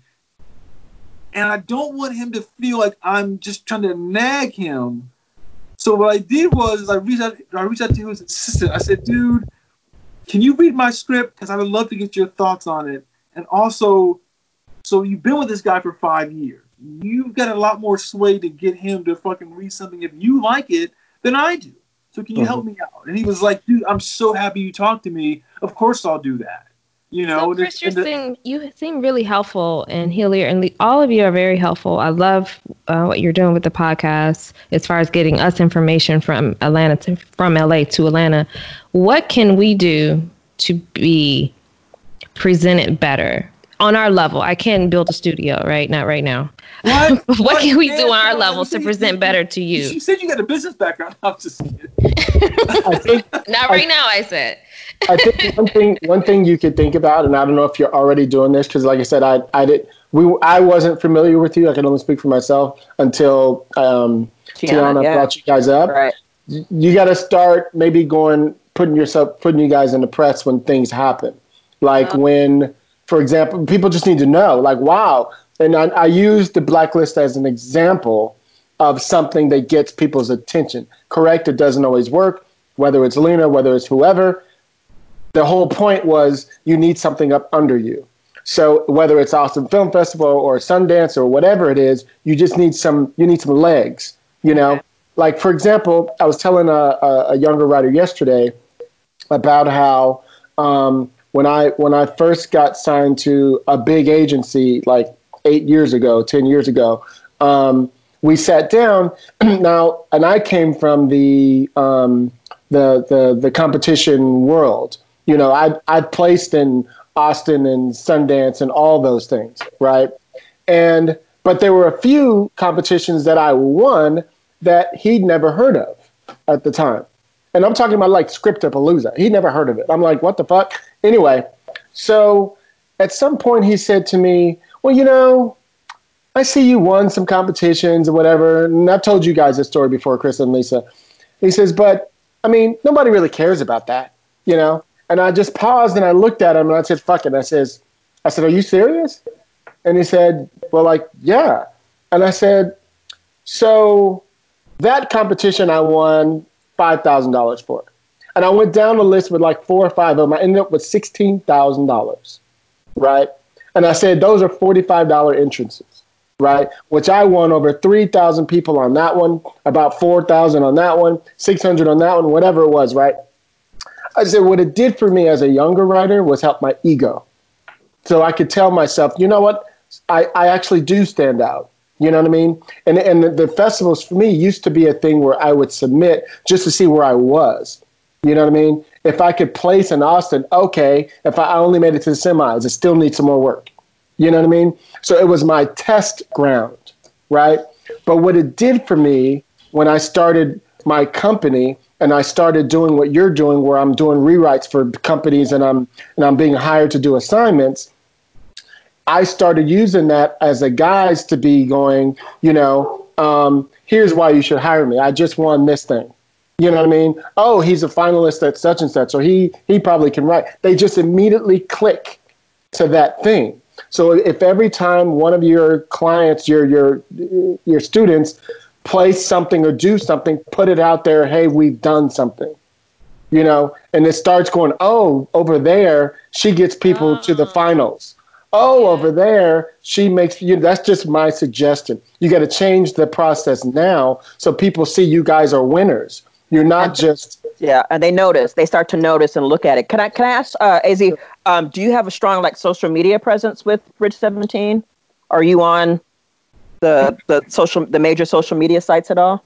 We're on IG, so most of my work, or when people look us up, there's a lot of press for Bridge 17 that is local press. So yeah, we're out.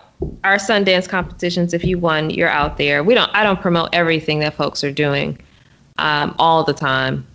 So, and I don't have that bravado, you know. We're here. Some more. So I agree with Hilliard because we don't promote every win that we have. And you're not on Twitter at all? You're not on Twitter or anything like that? Not active. Okay, because there's a lot of our writer folks are. Yeah, that's the thing. Yeah, Twitter's the place.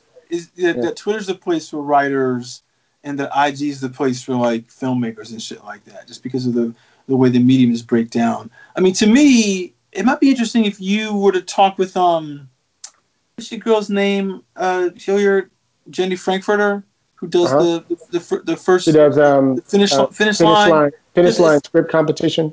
Yeah, because it'd be interesting, if you kind of could send people to her or find some way to do some kind of. I'll connect you with her when we're done. Yes, some co-branding or co-sponsorship with her thing.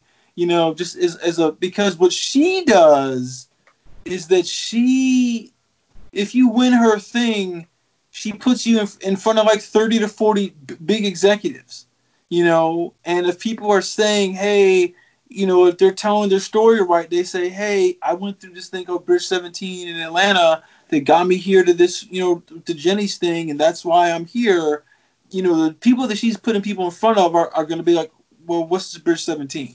But it's, I think if you form those relationships with those people who also have that kind of access of showing good shit, because Jenny used to be a manager for a long time. Oh yeah, she was a huge manager. She was all these people, so she's got this kind of a stamp already for what she's doing, and it'd just be helpful for you to just be in touch with her about other ways to help promote your stuff, and she's really good and cool at doing that. So because it's all about you having to extend the brand so people know what this is. And once they know what it is, they're going to be like, where is it? And they go, oh, it's in Atlanta, which means that I don't have to move, or maybe I'm in, Louisiana and I can move to Atlanta. That's a more palatable move for me moving from Louisiana to Los Angeles.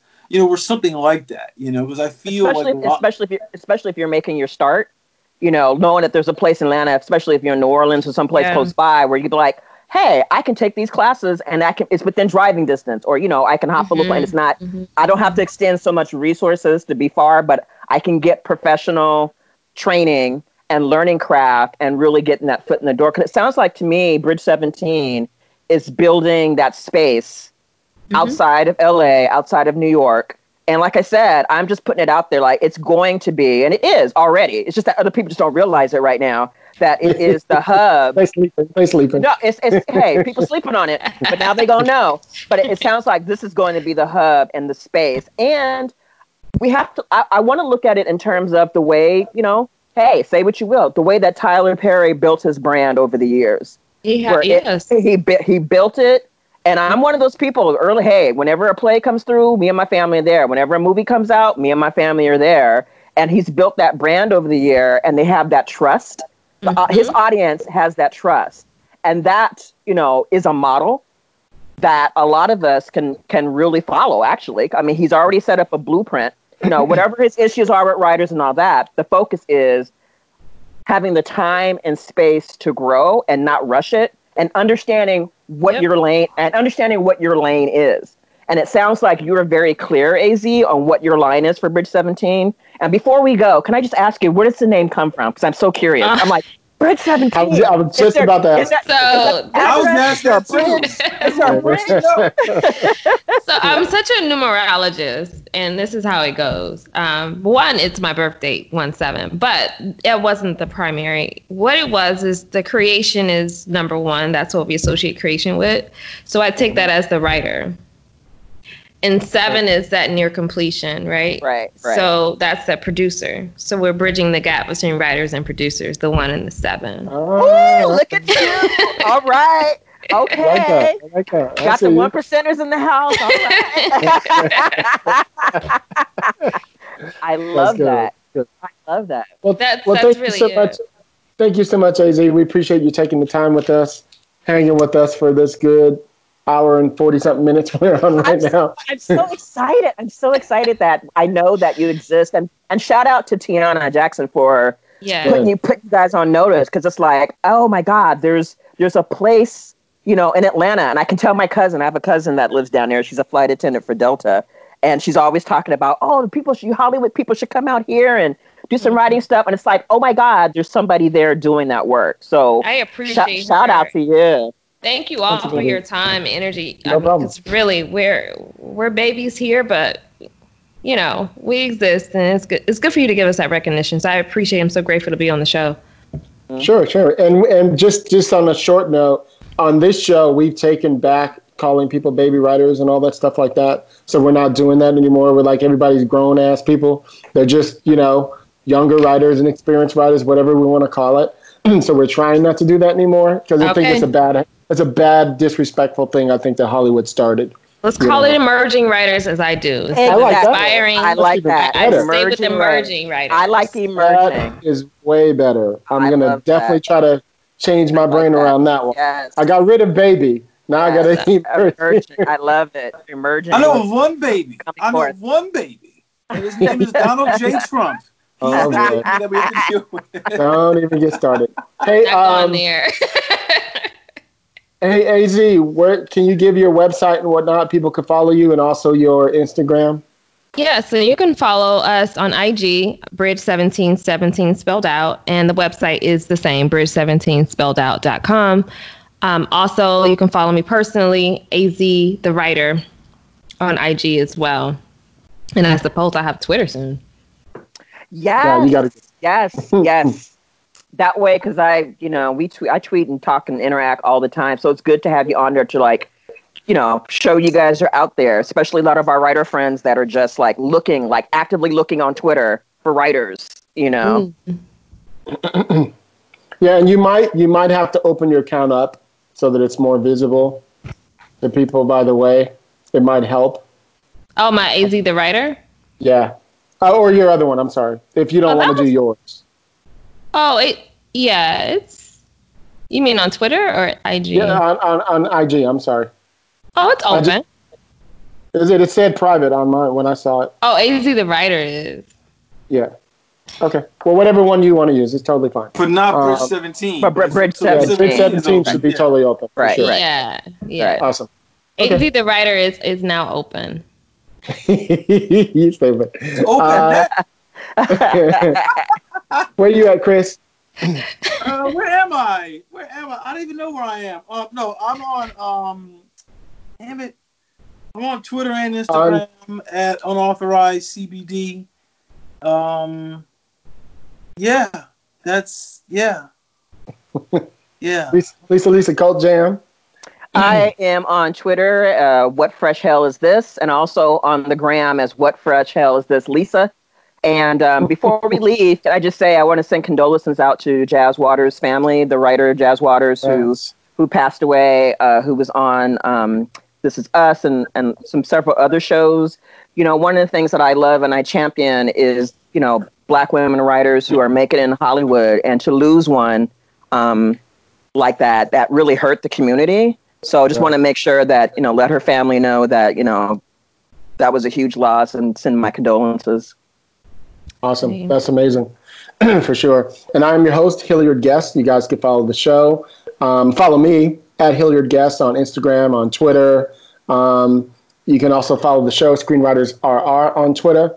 Any questions, screenwritersrantroom@gmail.com.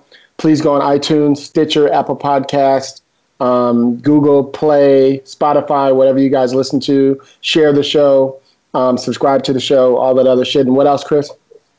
So you can find information on Bridge 17 or links to it if you didn't catch it on our website called screenwritersrr.com.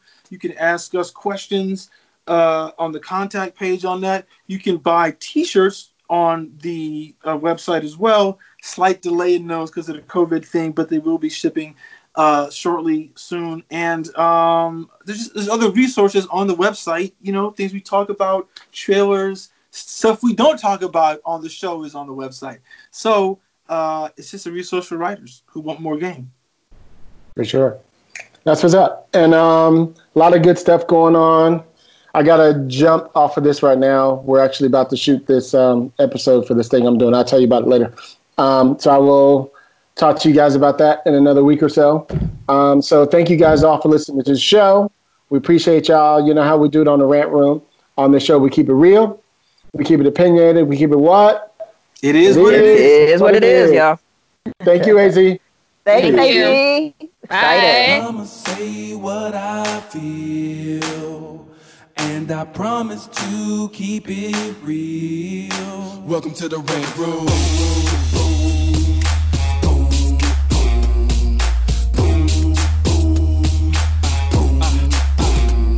So you wanna be a rider, well you gotta be a rider till your fears are diminished and the doubts are behind ya. It's hard to grind and the business got me stressed in the Rant Room. We let that shit up off our chest. You know the street nerd has got no time for no caca. Sass in class, yes that's Mr. Bolakaja. Never have to guess when you're listening to Hilliard. He gon' bring more game than a shark playing billiards. It's all about the craft of screenwriting. It's exciting when you turn an outline into something enlightening. Your pen and words are like bullets in a gun. Write what you feel, say what you want. Welcome to the Rant Room.